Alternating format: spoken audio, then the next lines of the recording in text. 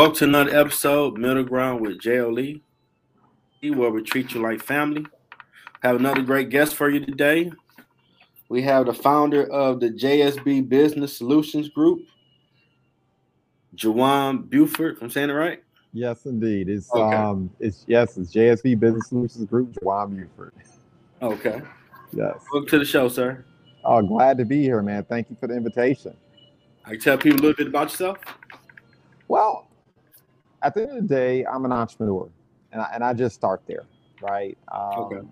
I've been self-employed and building entrepreneur endeavors. Wow, since my early 20s. I started out in the banking industry. Just saying it reminds how old I am. Oh my gosh, it's like 24 years, over 20. Yeah, you got a lot on your LinkedIn, man. Yeah, man. Yeah. Started out in the banking industry, fresh out of college. It's a fascinating story behind that, but maybe we'll kind of get around to that. But man, I lasted all of 3 months. I went through the orientation training. They placed me at the branch downtown. At the time, it was Standard Federal Bank. Before the multiple buyouts, ABN AMRO, now Bank of America. And, they gave me a goal. They said I had to raise over $1 million in new revenues. And, Oh, wow. I'm fresh out of college. I've never managed more than $30,000 or $50,000 before in my lifetime. And now they're saying I have to go out and secure over $1 million. Wow. But, I see the tall buildings, I see the suits. That's a lot, man. It's attorneys, business owners walking in and out of the bank. I said, okay, I got this. Okay. You're young, you're ambitious. Even a degree of willful ignorance can be good sometimes, right? And so I figured I got this, right? And then literally a week later, they moved me to a branch off of West Grand Boulevard and Woodward. And if you remember what things were like back then, 20 years ago. Oh, yeah. Yeah. So Wow. none of the business development. Wow. It was basically little old ladies walking into the bank, Yeah. cashing their Social Security checks and leaving $2 in the account. Wow. So they moved me to a different location, but the goals hadn't changed. Their expectations for us hadn't changed. So I remember the branch manager, like it was yesterday, we were looking at each other and we were both basically posting our resumes elsewhere. We were looking for another job. Okay. Long story short, did it in a 3-month period of time. Okay. Matter of fact, exceeded the goal. Not only in terms of bringing in new investment dollars, but also mortgage origination, despite the challenging environment that we were in. And I remember like it was yesterday, man. I'm attending certain meetings out in Troy where the headquarters were located at. Made it in the banking news, all that fun stuff. And a couple of weeks later, I received a thank you letter. And I'm thinking, oh, this is going to be great. It's going to be promotion. It's going to be bonus. I'm doing it, right? I'm leveling up. Man, it was a $50 Marshall Fields gift card. Oh, no. All that work. Oh, no. $50 Marshall Fields gift card. Oh, man. So at that point, let's just say I was not enthused about the banking industry anymore. And I can believe that. Yeah. And, I did something I would not encourage anyone to do. I was a single parent at the time, no network. I attended the University of Michigan, but the bottom line is, man, I grew up for the most part, Highland Park, West Side Detroit. Okay. Between Joy Road in Chicago near Evergreen. So you know what that neighborhood is like if you're a Detroiter. Yeah. So it's not like I had a network of people who earned $100,000 or $250,000 or $1 million a year. I basically had no real network. Like I remember people were, when I graduated from school, they were telling me, they were asking me for money as if somehow because I attended college, somehow I had money falling from the sky like manna, right? And that just wasn't the case. Yeah. But I did it, man. I literally completed my resignation letter that day. I remember the manager eyeballing me. She already knew what I was doing. Oh, no. I had no savings, no nothing. I just assumed that, look, because of my work ethic, my desire to learn and help people, that I could grow wings. right? I could jump and grow wings on the way down.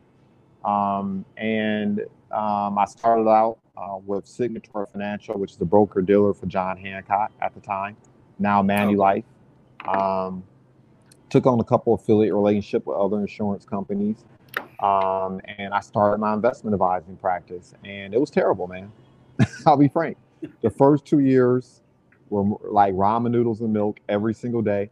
Ooh. I made sure my daughter ate well, but personally, I was struggling. I was still showing up to work, determined, smiling. But to give you an idea of the environment I worked in, I remember my first day.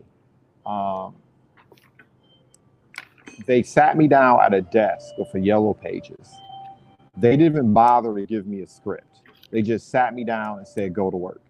And that was it. No training, no real onboarding. I wasn't part of the network, right? I wasn't expected to win, so they didn't expect to have to invest in me.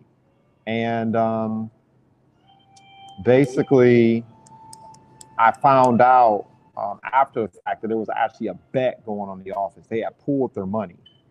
And it was actually an ongoing bet to see how soon I would quit.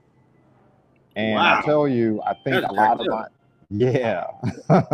and I'll tell you, a lot of my success I could attribute to plain stubbornness. I was just like, you know what? I am not going to fail. I'm the only pepper in the office, if you catch my drift. And I'm not going to give them the satisfaction of seeing me fail. I understand that. Right. In my mind, I'm smarter than them. I work harder than them. I may not have the social capital due to my complexion and socioeconomic background they have, but I'm going to find a way. And thankfully, I was able to do so.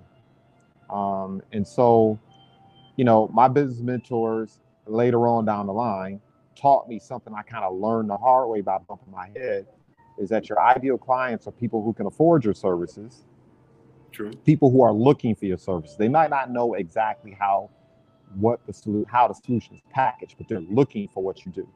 Okay. And they make blink decisions, right? They don't wait until the muffler is dragging, the car is on fire, the engine light's on and smoking, right? They see a problem, they make a decision to resolve it. So for me, that meant targeting business owners. They had the disposable income, because keep in mind, I didn't have a network. I didn't have family members and friends who are earning 6-7 figures. So I had to go where the money was at. I immediately took aim at business owners. And so by doing that and figuring that out early on, and then being groomed later on to work in that industry, that's how I was able to get through. And, just like in any business endeavor in the beginning, you're doing a lot of work and you're not earning a lot of money, right? You do a lot of work that you don't get paid for, right? So later on, you can be compensated for work you no longer have to do. So, good 2-3 years into it, you survive, you figure it out, you're learning how to be a professional. Another 2 years into it, you're learning how to be an entrepreneur, meaning you know who your target market is, you know who you want to serve, you know how you want to serve, you know how to deliver your value prop, and you know how to find the people that you're looking for or attract them, right? Okay. And so at some point, your money starts to catch up with your experience. And, to be transparent with you, I made a lot of dumb decisions that a lot of people make. I spent money that I shouldn't have spent when I had it. Made dumb decisions in terms of relationships, people I surrounded myself with, and people that I haven't allowed close to the vest in my circle. But still was over to overcome those things as well. And right when I was really, quote unquote, getting it in, I remember I had my first $30,000 day in business. Went out, nice. Took in some business, $30,000 payday. It was around 2008. If you remember 2008. Oh, the crash. Yes, you can get hit hard when that happened. I had made all these dumb decisions. Buying vehicles and buying things and putting myself in situations. Sorry, homeboy. I already know. So at that point, I decided, okay, I just literally watched almost a decade of blood, sweat, and tears disappear overnight. I was like, I got to find something different. I need to spread my wings. I need to put myself in a different kind of environment. Okay. Where my skill stack and my love for entrepreneurship and helping entrepreneurs level up would serve me better, right? And that is going to be a common theme here. For me, I believe entrepreneurship is empowerment. I'm not saying everyone is ready for full-time entrepreneurship, but we don't need everyone to be full-time entrepreneurs. We just need more. If you're sick and tired of last hired and first fired, entrepreneurship is an answer. If you don't like how your elected officials are treating you, well, there's two ways to vote, right? One way to vote is at the ballot box. I encourage that. I'm about that life. The other way to vote is by paying for the campaigns of the candidates who you feel like actually deserve your vote, right? That's how really you get make involved. Impact too, right? Absolutely. And as entrepreneurs, we can be influential. We can make change in our neighborhoods and control what happens at our kitchen table and beyond. We can put ourselves in position to influence other people in our environment, just because of the very nature of entrepreneurship and the fact that we are asset, monetary, and job creators, right? So, early on, I was a community activist, and that never went anywhere. I was just kind of looking for the tool to help my community and myself level up. Okay. And for me, entrepreneurship was it. And that's why I had such a deep, abiding faith and commitment to it. And so when I transitioned, I said, well, I have all these years of experience, right? Walking in and out of households, in and out of offices for over a decade, probably meeting about 10 to 15 business owners a week. Okay. So in that experience, you learn some things, you meet some people, and now I have this network. But I also had receipts, right? From all the people I had helped out, from all the people that I had served. And I also, being self-employed, where the bottom line is you don't earn a buck unless you get up and go to work. You got to show up, even when you don't feel like it. Like, having developed that entrepreneurial muscle, I started positioning myself more as a B2B entrepreneur. So I'm still out here building my practice. I'm still out here, took on a couple affiliate relationships, PPLSI, a B2B solutions company. Some people know it as Legal Shield. I was utilizing that service to serve entrepreneurs. I was utilizing my experience and technical expertise to help entrepreneurs solve problems going on in their business. And so I slowly made that transition, started fast forward today, continued to skill stack. And now I work within the real estate industry, helping to solve problems there for entrepreneurs and investors, and have my hands on a couple other projects. But at the core of everything I do is putting myself in a situation where I can serve individuals who want to make the transition from W-2 to 1099. There was a news broadcast. I think it was CSNBC. I don't watch the news much anymore. It's one of those stations. Okay. And they brought up an issue that's really been egging me over the last 10 years. And it just came home when I saw the broadcast where they indicated that while the spending power, specifically within the African American community, has gone up, I believe they said 144%. 1.3 trillion. Yeah. So you already know where I'm going with this. A year. I learned that in business school at Wayne State. But the shocker, right, was that our net worth actually went down by double digits during the same period of time. Wow. So our spending power went up over 100% over a 20-year period of time. But our net worth, right, went down double digits. Spend the money we don't have. Well, it's a lot of different things, right? For me, because I saw the responses that they went out and found people to interview about the issue, right? Mm-hmm. And, of course, one of the first things people talk about is spending money you don't have. And that's very true. But you know what? What I learned as an investment advisor, and I had clients who were Caucasian, white, African-American, East Indian, Arab, Asian, it didn't matter, right? I was very fortunate that I understood how to kind of navigate certain circles. So I had a diversity of clients. And I'll tell you, the one thing I learned is that African-Americans don't have a monopoly on frivolous spending. No, we all do it. No, we don't have a monopoly on frivolous spending. We don't have a monopoly on ignorance. We don't have a monopoly on bad decisions. Every group of people, no matter how you demographically segment them, They have individuals in their communities that make dumb decisions and don't spend wisely. But nevertheless, our net worth went down. And I really believe entrepreneurship is an answer to that. The reality of the matter is we don't have equity. We don't have agency in how money is distributed, how capital is acquired, and how it is deployed. And in my mind, that is the primary reason, right? Mm-hmm. Of course, we can change our own spending habits, which is why I'm about that life, about entrepreneurs, right? Keeping money in the family. You know, the other thing that individuals did not talk about during that interview, which I found very puzzling, was the fact that, look, everybody spends our money. Everybody spends our money, if you know where I'm going with this, right? Everybody gets our money. They spend our money. So, of course, if I am a white American and I'm getting the dollars from my community, who chooses to do business with me primarily, I'm receiving the dollars of other ethnic groups, and I'm receiving the dollars. So I'm spending my money as a Caucasian. I'm spending Asian Americans' money. I'm spending African Americans' money. I'm spending Latino Americans' money. That means I have a lot more resources to pull from. Now, let's be real. Here in the Detroit metropolitan area, with a couple exceptions, the majority of African Americans, particularly small business owners, the bottom line is if we don't support ourselves, no one's supporting our business. Okay, the majority of African American business owners, the majority of the clientele, easily 80, 90, some of us, 100% of our clients are going to be African American. Other people do not spend money with us at that clip, right? No.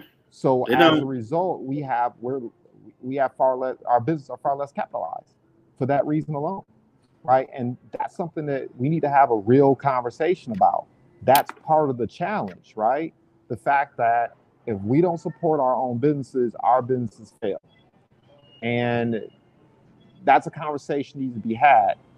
It's not simply the fact that we spend irresponsibly sometimes. We spend irresponsibly in other people's community. Or those individuals come to our community, they take advantage of our spending habits, and they become wealthy in the city of Detroit, and then they take our dollars to suburbs. And they take it. Yeah. So, you know, we talk about why that's so. That's at the heart of it, right?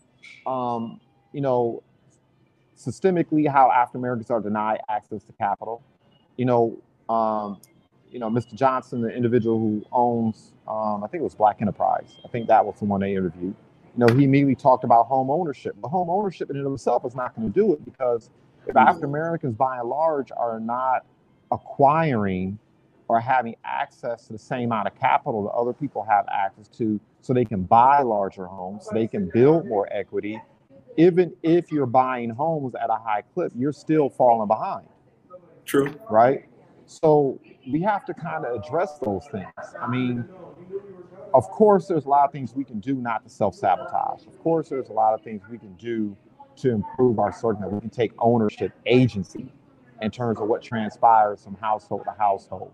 But at the same time, let's not forget about the fact that there's some structural changes that need to occur. We still have a couple fights out there we need to pick, right? Now, a lot of I'm sorry, man. I just got warmed up. Oh, no problem. I know it's a lot of conversations I've encountered. It always be a black business is not professional. The customer service sucks. Mm-hmm. And I already go for other coaches because they're going to understand the customer is always right and have everything Dom Perignon first class compared to it's bootleg, you got tape holding everything up. I ain't mess with them. Like, well, that's not every black business, though. Mm-hmm. That's like the stick with a small black business. It's not everybody. My business mentor, a business mentor of mine taught me that the most important story that you'll ever hear in life is the story you tell yourself about yourself. Okay. And the reality of the matter is, those of us who know better, we have to stamp that narrative out because it's just not true. I have a client who's Arab American. Man, he talks about his brothers and cousins and other business owners like a dog. He talks about them worse than we talk about ourselves. Okay. He goes in on other Arab business owners, regardless of industry. Wow. Part of the reason why we get along is he knows when he gives me a phone call, I am one of the axioms I live by is providing uplifting service, going above and beyond what's expected. Okay. That's why he's a client of mine, because he knows I'm going to go above and beyond his expectations. Look, the bottom line is, no, other people's sugar is not sweeter. Their water is not cooler. You're going to get the treatment wherever you spend your money, or wherever you spend your money where people don't respect you, to put it that way. So we got to stamp that out. The bottom line is, yes, I mean, I can tell you, one of the biggest issues we have in the Detroit metropolitan area, and this will probably get me in a little bit of trouble, but, one of the advantages of being successful as an entrepreneur is you have a little bit more leeway to say what you want to say, right? So I'm going to go there. One of the biggest issues I've seen from that standpoint, without being completely dismissive of it, is, look, for the longest, Detroit kind of operated in its own little world, its own little capsule, right? Really? Okay. That's why the culture is so thick. That's why it's so rich. That's why you can be anywhere in the world, Florida, you can be in Mexico, Canada, you be anywhere, and a Detroiter knows a Detroiter when we see one, right? Yeah. It's immediate hit. Hey, what up, Bill? Yep. Oh, what up? He's on the D. Okay. Yep. Only takes 2-3 minutes. Like, that's a Detroiter, right? The flip side of that is Detroit kind of operated and developed in and of itself. There was no diversity of ideals, and there was no real competition, right? So if you're an African-American business owner and the only place where African-Americans can conduct business is with you, or if you're in an environment where it's buy black first, nothing wrong with that, right? What's the gentleman name that preaches B1 all the time? It's terrible. I can't remember his name off the top of my head right now. The professor that has a following on YouTube.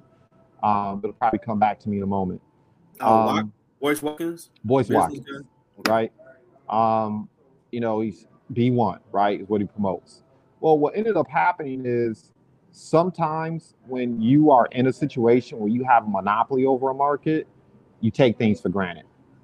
Yeah, that happens. Because you assume that you're going to patronize me. I don't have to level up in terms of the service. I don't have to improve. I don't have to get better. I don't have to take measures. You get lazy. Yeah. Right. So I think there is some of that exists within the community, but not nearly to the extent to which we allow that narrative to hold sway. The majority of the African-American entrepreneurs and business owners and period, Detroiters, regardless of ethnicity, that I work with and deal with on my daily basis, they are 100% committed to being competitive. Okay. They realize that they have to compete not just against people here in the Detroit metropolitan area, but against people all over the world, right? And they're committed to offering the best service. They're committed to seeing their clients level up and grow and be prosperous, because we believe that a rising tide lifts all ships. The best way to help other entrepreneurs out or to make the ecosystem more fertile is to serve your clients and help their life chances and solve their issues and problems so they can be more profitable, right? So that's the majority of us. And I just refuse to let that narrative overshadow the fact that you do have a lot of African Americans who have legitimate businesses, who are doing exceptionally well, helping a lot of people. And we do ourselves a disservice by saying that. Like I said, I have too many clients from different ethnic groups where I'm sitting on the phone with them, I'm sitting in the room and I'm watching them dog each other out. Like lazy dog, belching, etc. All right. So I had to deal with that right quick. So what does the JSB Business Solutions Group offer as a business?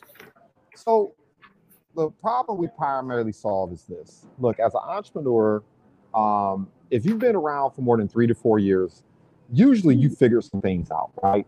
So you've learned, you beta tested your product or service. So people are buying your product service. You've reached a point where you've grown comfortable enough to lean in and ask for people to part with their hard-earned currency to support you, right? Okay. After that period of time, you probably have a good idea in terms of how to attract, or at least how to find your clients. Else you wouldn't have been in business that long, right? You have a good ideal in terms of how to articulate your value prop. Maybe you have certain marketing tools that help augment that piece, right? So you're not having to get up and be the one articulating. You're using social media, you're utilizing evergreen content online, whether it be Google or YouTube. You figure some things out, right? But what ends up happening is you start bumping your head because you need to scale. In order for you to have a greater impact, in order for you to generate more revenues, you need to scale, which basically means you need to start doing what? Acquiring more talent. So when you're first starting out, you're wearing a million different hats. You're the chief financial officer, you're the accountant, you're the, you're the marketing person, you're the intellectual property person, phone call, text message, put out the fire person. You're doing all these different things. And that's the difficulty of it. And hard work and talent takes you a long way, but teams win championships, right? True. And so what we basically do is we equip you with access to professionals. We start to wrap you around a network of teams to help take a lot of those challenges off the table.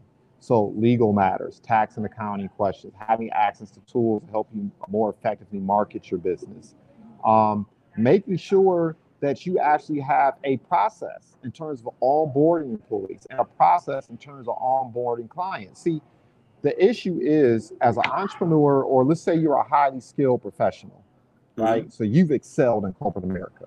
You've developed a skill stack, a certain way of doing things. You start your business, you start hiring people, and you expect that they know what you know. You expect that they've developed the entrepreneurial muscle that you have. You expect that they have the toughness, right? They have the ability to learn, figure out things, and they can deal with the rigors you've had to deal with. And that's just not so. You have to literally write down your processes. You have to document how you onboard a client. What do you do once a client is onboarded? How do you serve them? And then what transpires afterwards? Same thing with staff and employees. You have to have an onboarding process. It's not enough as an entrepreneur, we do things that work. But when you're looking to level up and scale your business, you have to do things that duplicate, right? So I hear a lot of entrepreneurs and business owners who will say, well, look, I'm having a hard time finding employees. I'm having a hard time retaining employees. And look, I know that to be true. I'm not dismissing that. But one of the first questions I'll ask them is, what's your core value? What's your core focus? Why does your business exist beyond just to earn a profit? Who do you want to serve? How do you want to serve? Who's ultimately your target market? In other words, who's the person that's looking for you? Once again, right? Has disposable income to pay for your services, willing to make a blink decision. Because everyone can't be your target market. If everyone's important, no one's important. You have to find the individuals that really doing business that really makes your business profitable. And if you can't define those things, that means you can't give your employees a track to run on. How effective can they be when not being led properly? That's good, right? So what ends up happening is, when I was a kid, I watched National Geographic a lot, right? Okay. And so, you see the lions chasing the gazelles. And we know the gazelles are faster than the lions. Maybe the lions can do 30, 40 miles per hour, but the gazelles can do 40 and 50 miles per hour. So one lion typically, in and of themselves, they're not catching a healthy gazelle, or even a gazelle that might be a little bit sick. They're not fast enough, right? No. So how do the lions catch the gazelle? Well, one starts sprinting towards it, another lion starts sprinting towards it, another lion starts sprinting towards it, another lion starts sprinting towards it. And then what ends up happening is, if you ever worked out before, you reach a point where your muscles reach an anaerobic state. In other words, you start getting tired. Okay. Yeah. That's what we call it, getting tired. You start getting cramps. Okay. Yeah. And that's because the muscles are being forced to operate off glucose because you're running out of the oxygen and all the other resources, right, as your body fatigues. So that's what's happening with that gazelle. And so the lions know we keep chasing. If we keep harassing this gazelle, we keep setting traps. Eventually, it's going to tire, and then they have their meal. Well, you know what? That's what's happening with entrepreneurs out here. you're running from issue to issue. You're always dealing with the urgent, so you never deal with the important. And what ends up happening is when a pandemic transpires, and it doesn't have to be just a health pandemic. Remember the 2000, when the bubble bust in 2000 with tech, right? 2008, we had the market crash because of what's going on in real estate. This time around, it was an economic downturn, depending on what side of the fence you were on, by the way. Economic downturn that entrepreneurs, particularly small business owners, suffer from this time. Look, there's another one that's going to happen in 3 to 4 years from now, and then there's going to be another one. And if you haven't scaled, if you haven't grown, if you're day to day, if you're just putting out fires all day, every day, if the lions are constantly wearing you out and tiring you out, when the next pandemic transpires, you don't have the emotional, psychological, material, or capital resources to survive, and you end up going under, and it's a vicious cycle. What we actually do is we take you, that entrepreneur, and we help you put processes in place. We help you install operations. We help you define the values, define your focus, put processes in place where your business grows from a team of me to a team of we. So now you're not waking up every morning and you're not everything to everybody. Now you can really focus on being a business owner. As a CEO of a company, you should only really be focused on a couple things: growing the brand, marketing, and making sure you're finding the right talent to fill the spots that you need in the business to continue to grow it. You shouldn't be putting out fires every single day. You shouldn't be putting out every client service issue. You shouldn't be putting out every simple logistic issue. Every time some type of conflict occurs amongst your employees and staff, or between a staff person and a client, you shouldn't have to be the one that gets involved in it. You should have systems and processes in place where your employees, number one, have a sense of agency in what transpires in the business. They're vested in it. And they also have the training, the track to run on to put those fires out so the business can run independently of you. That's the goal. That's the bag, right? To build a business that will grow, generate revenues, and exist and develop independent of you. That's where the freedom is found. And so that's what we do in a nutshell. Yeah. Awesome work, bro. Thank you. Like, I was just back in business school for me. Like, he's breaking this thing down. Like, okay, I feel that. Yeah, so man, I'm not one of those individuals that read a book and watched the YouTube video, and now I'm out here entrepreneur dispensing advice. I've been living, breathing, doing it. I had someone ask me the other day, he said, I need you to be my coach. I was like, we gotta further define this relationship. I'm never gonna be your coach. And I'm an entrepreneur that's building businesses. But I am willing to set aside time to help other entrepreneurs do the exact same thing who are about that life. And I'm always about taking time when I can for initiatives like your show here. I love what you're doing here. I want to give you your flowers. We don't do that enough, by the way, in our community. I want to give you your flowers to the platform you're providing. I was listening to the other interviews. Man, you're providing some invaluable information to the community. So I'm about that life of supporting other entrepreneurs and helping them level up and do what they need to do, because I really believe a rising tide lifts all ships. So I thank you. I appreciate you, bro. I appreciate you doing it. So what obstacles have you faced along the way? Oh, man. What obstacles have I not faced? Well, I mean, I guess I have to also say this, right? To be transparent with you, I don't wake up in the morning thinking about obstacles. I don't. I'm going to talk about some difficulties and challenges that I've had and those that I find other people have had. But I'm at the stage in my business where I really don't wake up focused on obstacles. What you think about, you bring about. Right? True.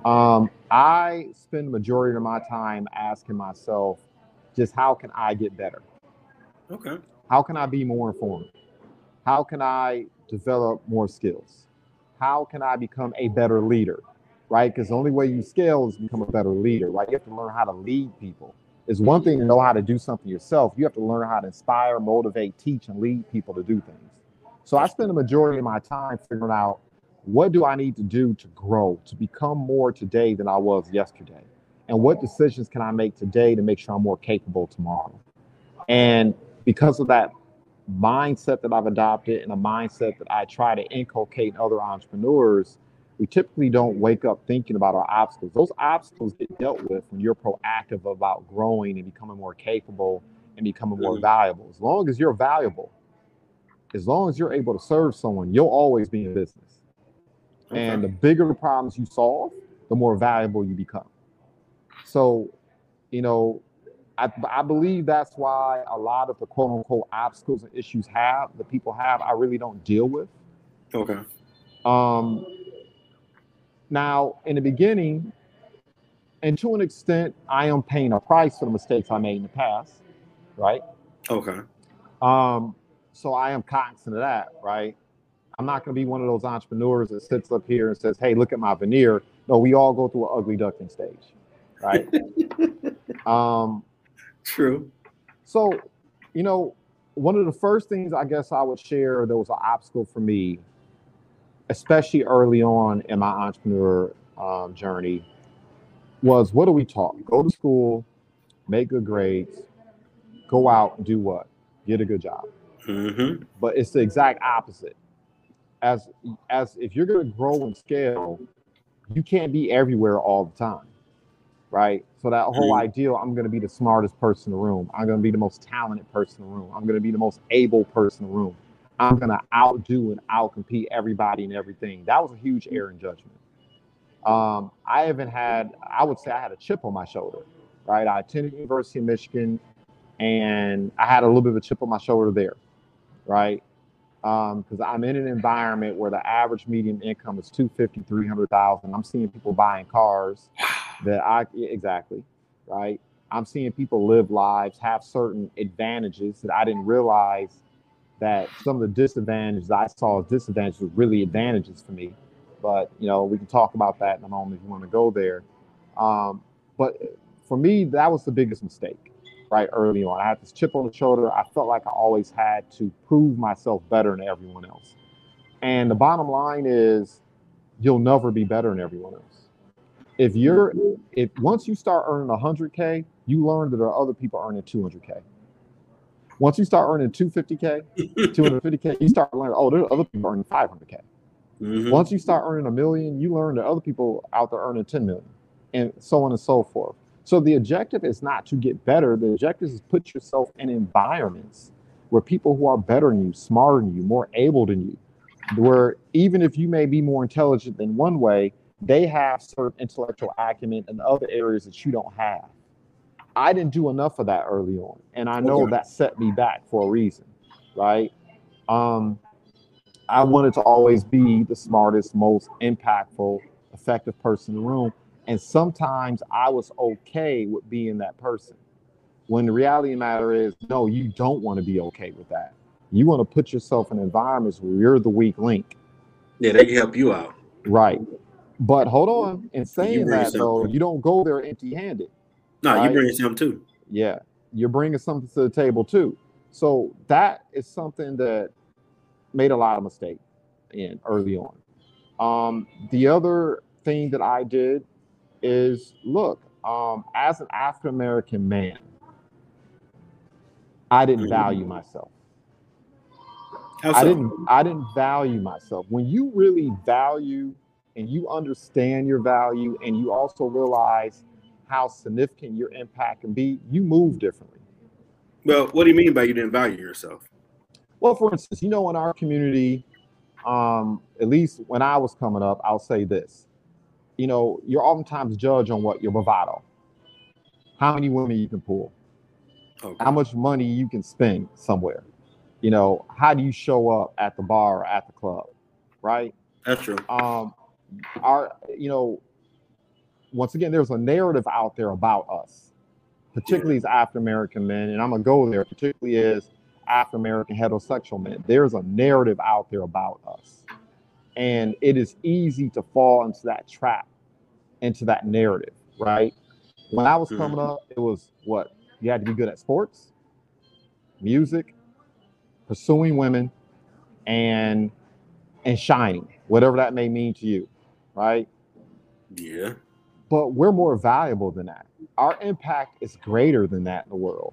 We can make a greater contribution than that. And oftentimes, if you don't know your value, you invest in things and you put yourself in spaces that you just shouldn't be in. You get into conflicts that you should not be in. You start having issues and challenges that you should not be getting involved in, right? When you know your value, you don't jeopardize your future. Nah. You see what I'm saying? You don't jeopardize your future. I'm trying to think of a metaphor that would be suitable. This past year we saw a lot of hip hop artists catch L's, lose their lives. Yeah. Right? Reach a certain degree where they're earning a certain amount of income. They are moving a certain type of way. They're starting to buy real estate. They're starting to get involved in the stock market. They're starting to kind of overcome and transcend the circumstances that no doubt motivated and shaped them and helped them become what they were. But you have to evolve and you have to change. Once you start earning a certain type of money, once you start moving in certain circles, you can't be in the streets like that anymore. Nope. Gotta get off the block. You can't be making yourself susceptible to other people around you who are looking to exploit you, people who look like you and don't look like you. Zora Neale Hurston said it best: all my skin folk ain't my kinfolk. That is true. Dealing with certain women, that's a huge downfall of a lot of African American men. You get out here, once again, you're measuring yourself based on how many women you can get involved with. And then you have children who are born in circumstances as opposed to love. And you still have to deal with that. You still have to carry the weight. Yeah. Right? I was having a conversation with another brother, a young man. I was having this conversation with him. I said, look, man, you do know that if you don't find a way to become valuable, if you don't find a way to serve, if you don't protect yourself, there's no one coming to save you. Like, homeless shelters aren't built for African American men. It's hard as an African American man to be on the street begging for things, right? There's no one coming to save you. There's a place for you. It's called the street, and it's called jail. And either way, they're not places you want to be. You have to, early in your 20s, you need to be 100% focused on building your skill stack. You need to be 100% focused on becoming valuable, becoming more talented. Trust me, the vices that you are interested in now, they will be there. And, I tell people, particularly young men, all the time, man, look, if you don't have money, you'll always have a difficult time with women. If you have your money right, you'll never have a difficult time with women. Get your ish together, right? So I know for me, I was distracted. I made some dumb decisions. I got involved with people, and I got involved in relationships and circumstances that was a drain, that curtailed my development and ability to scale and be the best person I could be, right? That's an error in judgment, and that's a conversation we need to have more often in the African American community, because there's a narrative that too many of us buy into. And we need more people who look like us, who share our love for the community, who are in our positions to be at the table. And more often, and not just be at the table, have agency over what happens at the table. And quite frankly, have agency over how we are perceived in the community, right? How people perceive us. We need to control our image. So often when I'm looking at listening to stuff on the radio, I'm looking at television shows, movies, social media in general, and the way in which we're portrayed. You think that 90% of African Americans were in jail. You think 90% of us are out here having 20 million children. You think we're out here just being the complete and utter stereotype that, existed back when Birth of the Nation, the original one, was introduced over a century ago. You think that's us, when nothing could be further from the truth. So those are the things I think about in terms of errors in judgment that I made. Okay. I think about the fact that, and look, I mismanaged my money. It makes me sick to my stomach to think of how much I earned. And the fact that, And I'm not the worst, but I made some really silly decisions. You know what I'm saying? Yeah. It, I made those error in judgment. That'll hurt you in business. Because the way you do one thing is the way you do everything. So if you're not managing your personal finances right, when you start generating business revenues, you'll make those errors in judgment too. You need to get the expertise. You need to have conversations with people who have the expertise that you need to level up so you don't make the mistakes that typically take entrepreneurs and business owners take them under. I can say I haven't always had a CPA on speed dial. I do now. I can't say that I haven't always had not one attorneys, because attorneys specialize. If you're dealing with real estate, you need real estate professionals. If you're dealing with tax and accounting matters, you need tax and accounting professionals. If you're making business decisions, particularly operation decisions, insurance, et cetera, you need professionals who specialize in all those areas. You know, no one would hire a foot doctor to operate on their brain. That wouldn't make sense. No, it wouldn't. So what you want to do is, as you come across challenges that you are not suited for, you have two choices. You can either learn those things yourself, which is very time consuming. Sometimes you need to, but a lot of times you don't. You should actually delegate that so you can focus on your strengths, right? Mm-hmm. And I think the last thing that for me was a challenge I had to overcome, error in judgment that I made, and to me it's interesting even to reflect on that, because I don't necessarily get along with everybody. And a lot of that is because, quite frankly, I think for myself, and I don't always care what other people think. So, good way to be, though. And as an entrepreneur, sometimes you have to be that way, right? It's not that I'm not empathetic to people. It's not that I don't care about what they're going through. It's not that I don't want to be a help or be a benefit to people. But at the same time, I understand part of being an entrepreneur is no excuses. The buck stops with me, right? Yeah. You can't win and make excuses at the same time. So you have to exercise an unreal, overarching, unreasonable degree of agency and accountability in your business dealings, because you can't blame people and pay the bills at the same time. Right? Yeah. So you gotta protect your brand. Yeah. So you have to protect yourself psychologically, right? So, but at the same time, what I would say is I did spend a little bit too much time being a little bit too sensitive to individuals' thoughts, perspectives, or ideals of what it is I was doing. And when I reached a point where I really just overcame that too as well, because there's levels to it, right? And in order for me to scale to the next level, I had to reach another level of maturity and confidence in what I was doing as well. And that took a lot, right? To be comfortable doing interviews like this, to record a YouTube video or Instagram video. Because once you put yourself out there, it's almost like being an activist, right? You're out there. You can't hide anymore. You ain't lying, brother.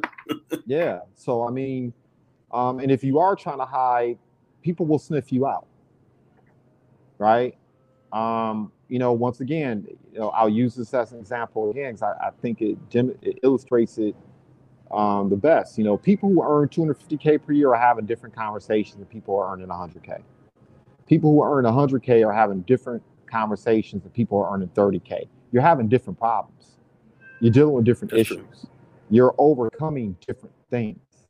So real ones know one, no other ones, right? We can smell you.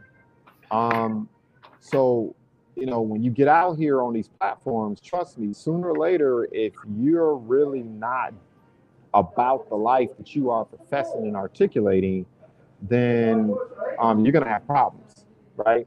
So for me, growing in my own confidence in terms of, once again, understanding my value, understanding that all these receipts and all these people I've empowered, that was important work that was being done. And really saying, okay, no, I deserve to be here. I deserve this success. You don't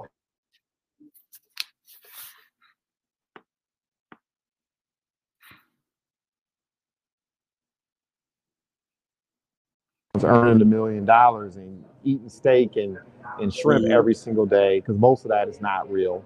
Okay. Yeah, that's true. You don't have to be those things. You can be you, and it's not to say that you're good enough, but if you're bringing value and you're helping people and you're committed to that growth process that I started with earlier, you do deserve to be where you're at and have the best things in life. And so for me, reaching that point in my life was very, very, very important.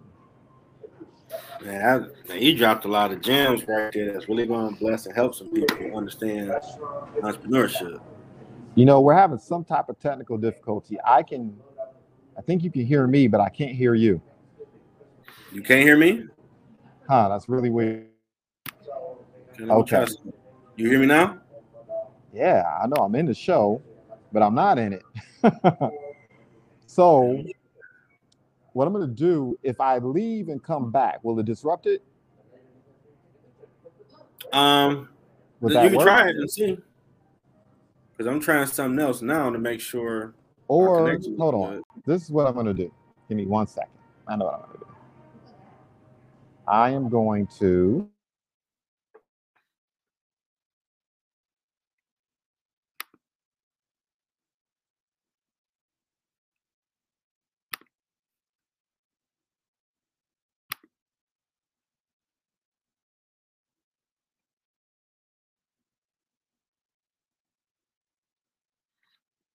Personal hotspot.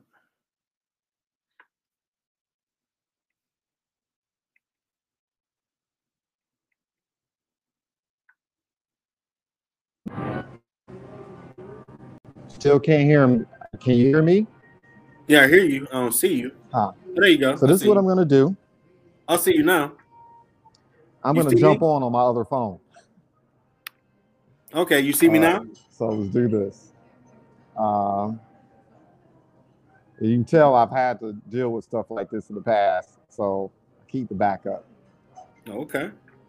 Yeah, but for some reason I just really lost you. So I'm going to go here. It's really weird. Okay. Gmail. Sorry about that, man. I don't know. Oh, no problem. Could have been my end because I ain't had these issues before with my Wi-Fi. I paid my bill.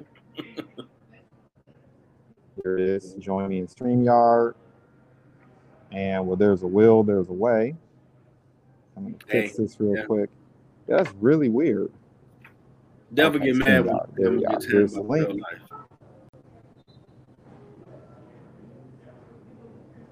And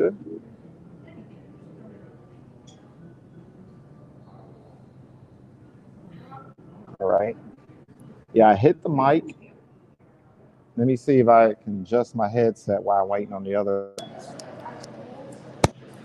Okay. Hello? Yeah, I'm here. Wow, yeah, I can't hear.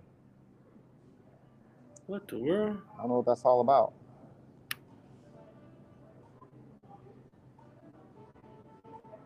It says I'm entering a broadcast studio. It says loading.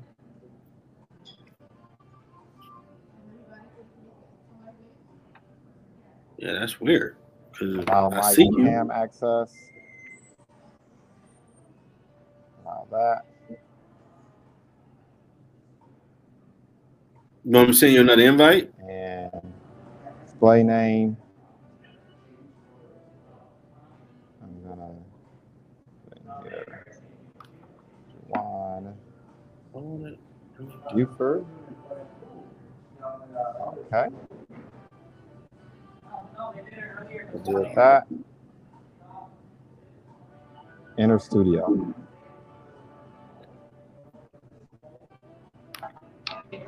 There we are. Okay. You good? You see? Yeah. Yeah, man. It's always good to have a backup. Yeah, there it is, man. I don't know how that happened, but I'm glad to get it resolved. Okay. Okay. That's crazy. All right. Technology.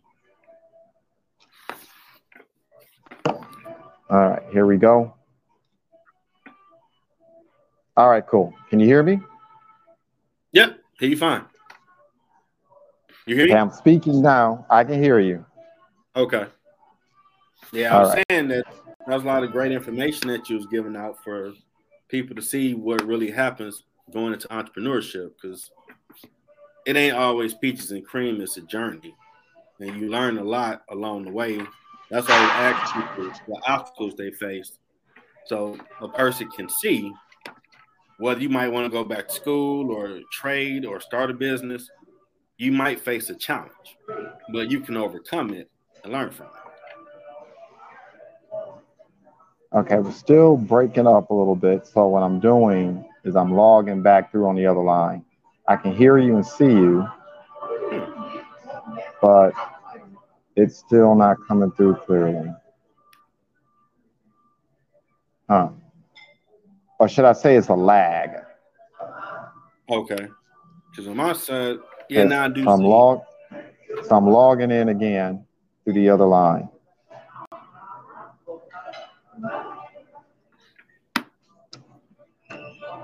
Wow. Okay. So go here. I learned something new today. Yeah. Okay. So yeah, here it is.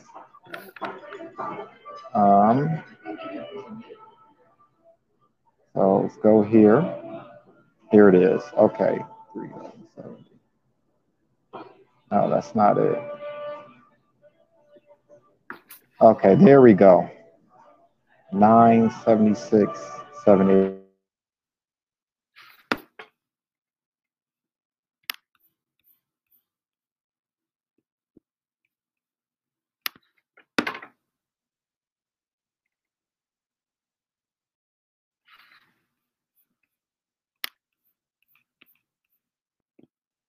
Oh, what happened to him? Oh, he totally left. What the world? Oh, there you go. All right. We're back. Okay, you hear me? Okay, I can hear you clearly now. Okay. Now we are 100% back on. Okay, great. Okay. All right, figured it out. Okay. Yeah, one more question. Sure. What advice do you have for someone trying to find their purpose? Oh,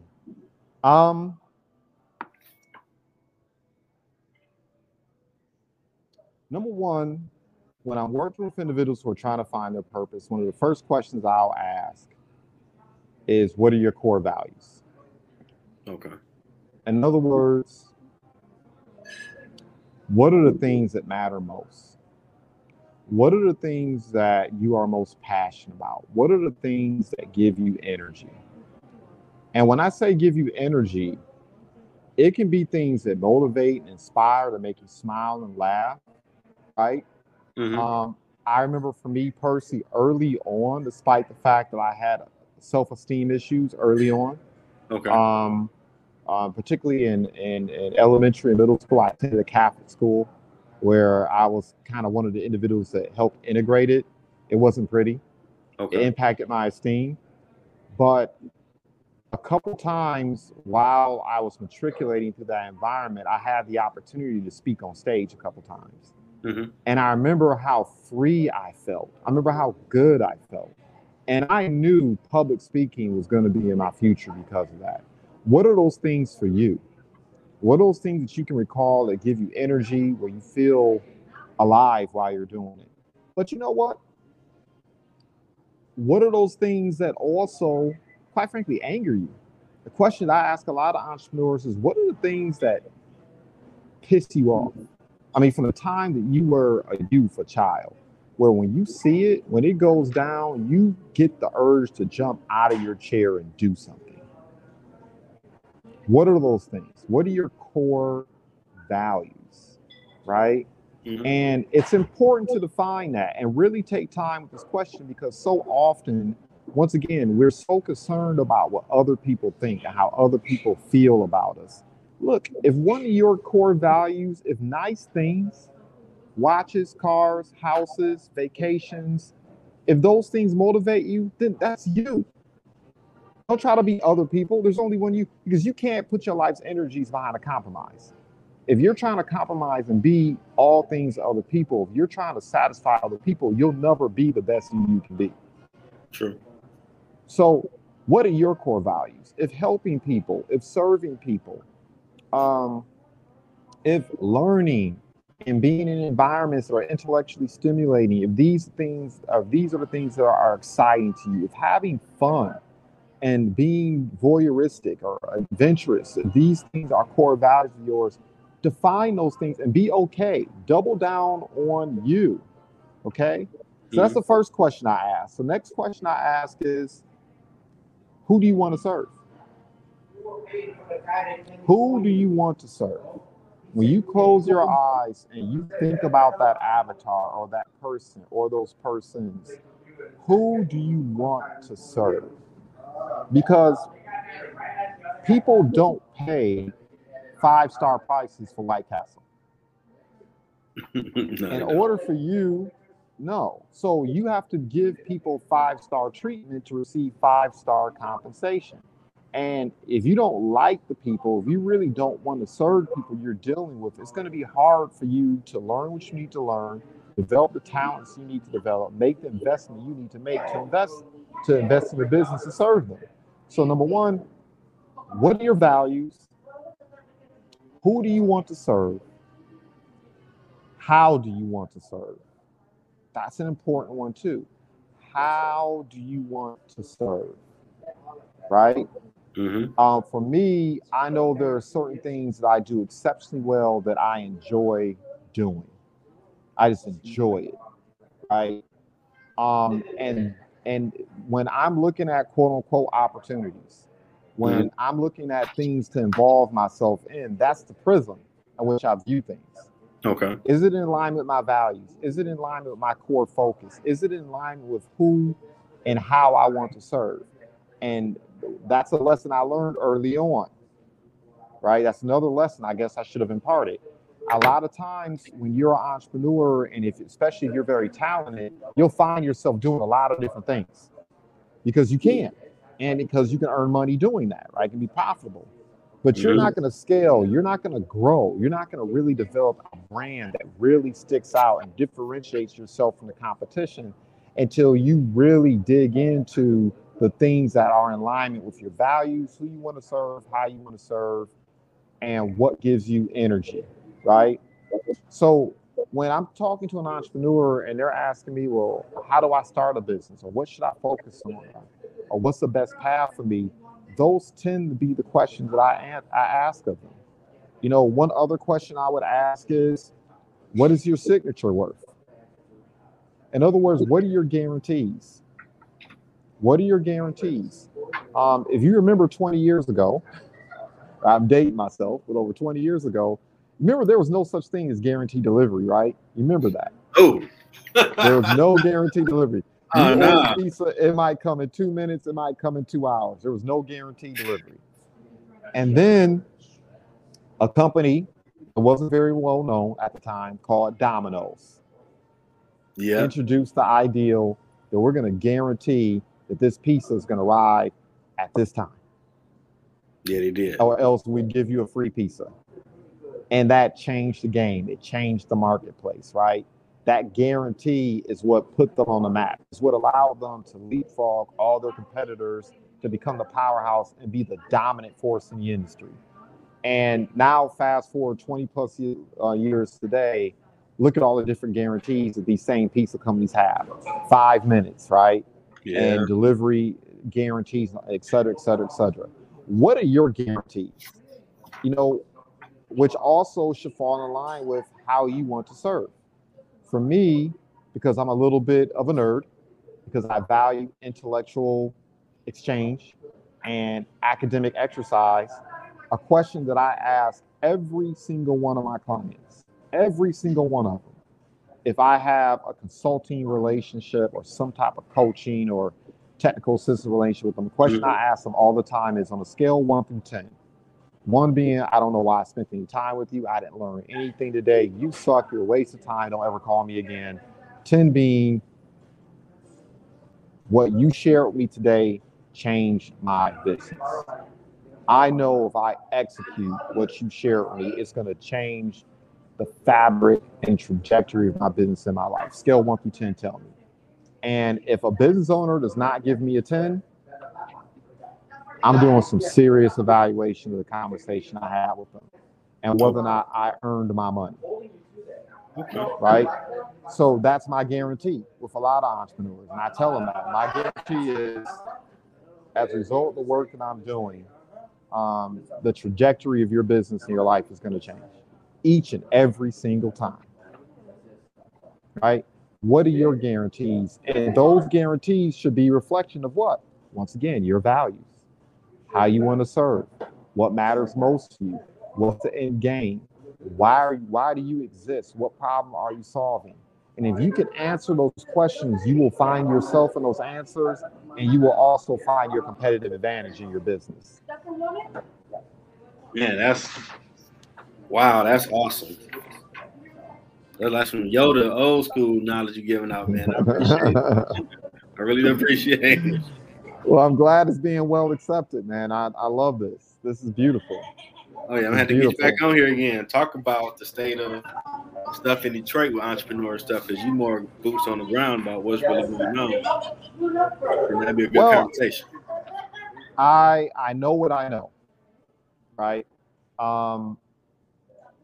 Ironic enough, I am thinking about having a conversation with several business owners and creating a forum very similar to this to kind of talk about it, right? Because there are a lot of demographic changes that are occurring right now that is going to impact, in particular, African-American entrepreneurs, but Detroit's entrepreneurs in general, in a major way. What transpired during the pandemic. And let me preface what I'm going to say is this. For those individuals who lost their businesses, for those individuals who lost family members, friends, for people whose lives were impacted in an irreparable way, number one, condolences, greatest empathies. You're in my thoughts and prayers, whether I know you or not, right? Amen. On the flip side of that, what I will also say is this pandemic was a huge distraction in terms of what transpired. We saw one of the greatest wealth transfers in world history occur.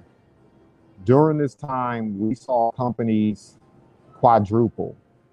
Their values, in terms of their valuations, literally were off the charts. We had companies' valuations grow by over 1,000%, right? While we literally saw small business America take it on the chin, right? And for me, especially being here in Detroit, it's very important because we know the majority of American citizens don't work at corporations. They work in small businesses. It's the same thing in our community. I remember as a child, I knew I was going to be involved in entrepreneurship. Growing up where I grew up, I remember when the family would take me out of those environments and we would go places that were wealthier, more affluent. And I remember as a kid staring out the window, and one of the things that I saw, one of the things that immediately caught my attention was it was obvious to me that the environments that we were in, where the houses were bigger and nicer and the lawns were more manicured and there was like an energy and a vibration, one thing they all had in common is they had vibrant, growing, successful small businesses. True. Right? That is true. And so what transpired during the pandemic in terms of a lot of these entrepreneurs and business owners being erased is a problem. It's a problem because if we don't employ each other, there's not enough space at corporations to take up the gap. It's just not. Right? So those things concern me. You know, the other thing that concerns me that I would love to have a conversation about, I'm just giving you ideals, right? Look, is, man, we have a lot of jewels in the city. We have a lot of entrepreneurs. I mean, we have a lot of entrepreneurs that have accomplished some really impressive things. I mean, we have people in the fashion industry. People oftentimes talk about the music industry. We have entrepreneurs in the fashion industry that have traveled the world. I didn't know that. Served wealthy individuals, served monarchs. I mean, served some really impressive people, and they're right here in the city of Detroit. No love. I need them on the show. We have individuals in the city that have done some incredible things in athletics, have sold into athletes that we see on the television set today, and very rarely do we give them their flowers. There are businesses that quite frankly, I look at as royalty here in the city. You know, ask yourself, how many African Americans actually own commercial property downtown Detroit? There's only a few. I have no idea. To be real with you. One of them, you know, I'll give a shout out. I'm gonna give some of their flowers. Miss Sharon Madison. 3 generations, architects, engineers, commercial property owners. She's one of the few African Americans that actually owns a commercial property downtown Detroit. Man, that's historical. Wow. She's a gem. Okay. We need to give her flowers.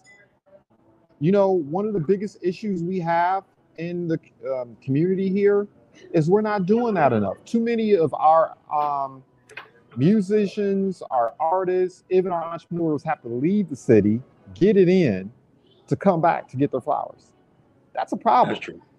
Because we don't promote, you know, it's so much pettiness, right? I don't care if I like you or not, Mr. Jeffrey Edwards. I did not base my attendance on this show and whether or not I'm going to promote you moving forward based on whether or not you and I got along. As long as you have a value prop that's helping people and helping people level up, I'm going to promote your show. I'm going to promote what you're doing. It's so much pettiness. You know, I tell people all the time, if you're holding people down, if you're pushing people down, do you understand that means your back is bent? That means you're down with them. In order to put someone down, you got to be down with them. We need to build taller buildings. We need to be lifting each other up, right? If somebody's doing good work, if they're helping people, if they're making an impact in people's lives, we need to give them our flowers. I'm so sick of being on, quite frankly, podcasts like this, watching podcasts, watching shows, and I'm not mad at them, but I see these entrepreneurs in Atlanta, New York, Los Angeles, Miami, and these other markets, and they are working together, and they're promoting each other, and they're putting each other on, and they're growing each other. We need to do that. We need more of that here. So, man, whatever happened in high school, whatever happened in college, whatever happened, 50 million years ago with you and somebody else, if they are an entrepreneur crushing it and getting it in and helping people, we have to start giving each other our flowers. Got to work together. So as we all rise. All right, because I know you have a certain time limit on this, and I can go. Well, on that topic alone. No. This show is all about the guests and whatever they need to say. I'm gonna ask basic questions. I would ask them advice to help someone. Whatever they need to say, promote. The show is about them. It's about you. Well, I accept that. I also want to make sure that I serve you, though, right? Because I know there's certain things you want to cover, certain things you wanted to get out of this for your audience. Yeah. Yeah, we good. Good. I just come up with some basic questions, but the show is all about promoting the guests. Because you ain't got to share your journey to help somebody. So I'm humble that very true. You guys do that. So if there's other topics you want to hit on, bring light to, it's about you, man. Well, I tell you, I mean, guys, there's so much, man. If you can't tell, I'm really passionate about I think about this. I sleep, eat, drink it. I think about the challenges that entrepreneurs are having, and what we can do as entrepreneurs, as participants in this ecosystem to help each other out. I love this show because, once again, I know you're putting on other entrepreneurs. A lot of what happens in our community is that other entrepreneurs don't even really know who the experts are. We don't even know who the proven commodities are. We don't even know, right? That shout out Tisha Hammond.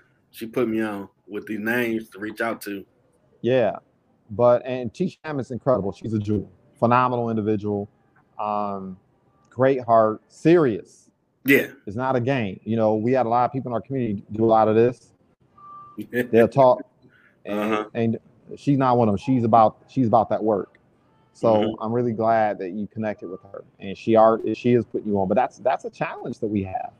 You know, I had a business owner give me a call the other day. She has a space off of Livernois. Okay. Spent a lot of money refurbishing it. Spent a lot of money beautifying it. She's deciding she wants to take the business in a different direction. She's not really utilizing the space that frequently. Okay. And she wants the space to be available to other entrepreneurs. Her name is Aja Kebe, right? And she called me up the other day. She says, Mr. Buford, you know, I want people to know about my space. Where should I promote it? You know, is there people I can talk to that talk to other businesses in these spaces? And I sat for like a minute and I said to myself, my God, how will we go about doing that? Right? I'll tell you, there's an online publication, inc.com, inc.com. And one of the things I really, really like about inc.com is, because I used to go there, still do. I frequent it sometimes now. I used to frequent it a lot. But if I just kind of wanted to know what other entrepreneurs were doing, if I wanted to know what resources were available, if I wanted to know how to accomplish certain things, I would just go there, right? If I just needed to kind of quickly do a summary search for some information, I would go there, and a lot of times I would find it. It's not the way it used to be, but it was still a great resource. I oftentimes thought to myself, what if we had something like that here in Detroit Metro, right? Be awesome. It'd be awesome. You know, what we do, you're already aware of the fact our online blog, Next Op Social, we try to accomplish a lot of that. We try to put on as many entrepreneurs as possible. We try to highlight their achievements, the work they're doing in the community. We attempt to give them a platform to tell their story as well. But we need more of that. We need it scaled out. You know what I'm saying? And in particular, we need it for entrepreneurs who have not gotten on yet. Because here's the thing. Oftentimes, once entrepreneurs get on, they don't want to share their ugly duckling stories. Yeah, you got to share it all, man. They want to behave as if they've always been the ish, right? Yeah. No BS.com exists in their lives. Yeah. So for me, I think there's value, of course, because you want to have something to aspire to. You want to know that people who look like you and hail from the same environments you hail from are getting it in, but you also want to catch people on the come up. You want to catch them in their ugly duckling stage or fresh off their ugly duckling stage where they can speak intelligently about what they're going through right then and there, right? And I can sense you're doing that here as well, so I love it. But that's what I would love to see, man. Like, we have so much talent in the city. We have so many people who really care about what's transpiring. It's just we're not doing a good enough job of putting them on and shining a spotlight on them. And as a result, it's depressing the environment, right? So, you know, as I said before when I started, what you're doing is like so invaluable. I don't, you know, someone asked me before I did this podcast, what are you doing going to the podcast for? I said, man, look, there's competition where you're trying to tear other people down. And then there's competition where, because you are competing and you are trying to get better, you complete each other. There's a difference, right? When you're competing, people trying to hold them down versus competing with them like, hey, I'm looking at what you're doing. I could be doing that better. You're looking at what I'm doing. We can do that better. Well, we complete each other. We force each other to level up, right? And so absolutely. I know there's a paucity of shows like yours. There's a paucity of initiatives like the ones I'm involved in. We need more of that. We need to feed off each other. We do need to compete and complete each other a little bit more, right? We do need to be more aware. Stop holding things close to the vest. Because look, in this social media world, trust me, everyone's doing what you're doing. There ain't too many original ideas. Like, there's not much new underneath the sun. It's just how it's being done, right? That's true. Instead of trying to put everyone else on, how about we do that for ourselves? I agree. Well spoken, man. Well spoken. Yeah. Definitely. So yeah, man, I appreciate the talk. Hey, I appreciate you for sharing. Someone's gonna hear this that might start turning that ball in that direction to help it out more. Some of the issues you brought up. That's my I love vote. it. I love it. Well, I'll say it for you. For your guests listening, smash the like button. Share on this content. Mr. Jeffrey Edwards is providing an invaluable resource. And, I know my website is there scrolling on the bottom. The easiest way really to find me is Catch JS Buford. That's my blog. That's kind of like my handle. So if you put in Catch, like literally CATCHJS Buford, you'll find almost everything out there. But we definitely have to do this again. We have to have, even some things perhaps offline, where we can create synergy and interaction with aspiring entrepreneurs and put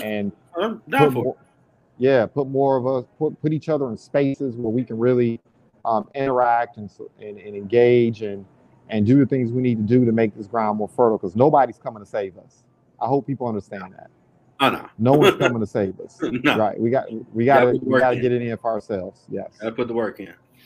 Yep. Well, I definitely want to thank the founder of the JSB Business Solutions Group, Jawan Buford, for his time on the show. All the information to anybody trying to find your purpose, start a business, whatever you're trying to do. Information he gives is invaluable. I appreciate it. Oh, I appreciate you. Thank you. All right. Until next time, everybody. End it out.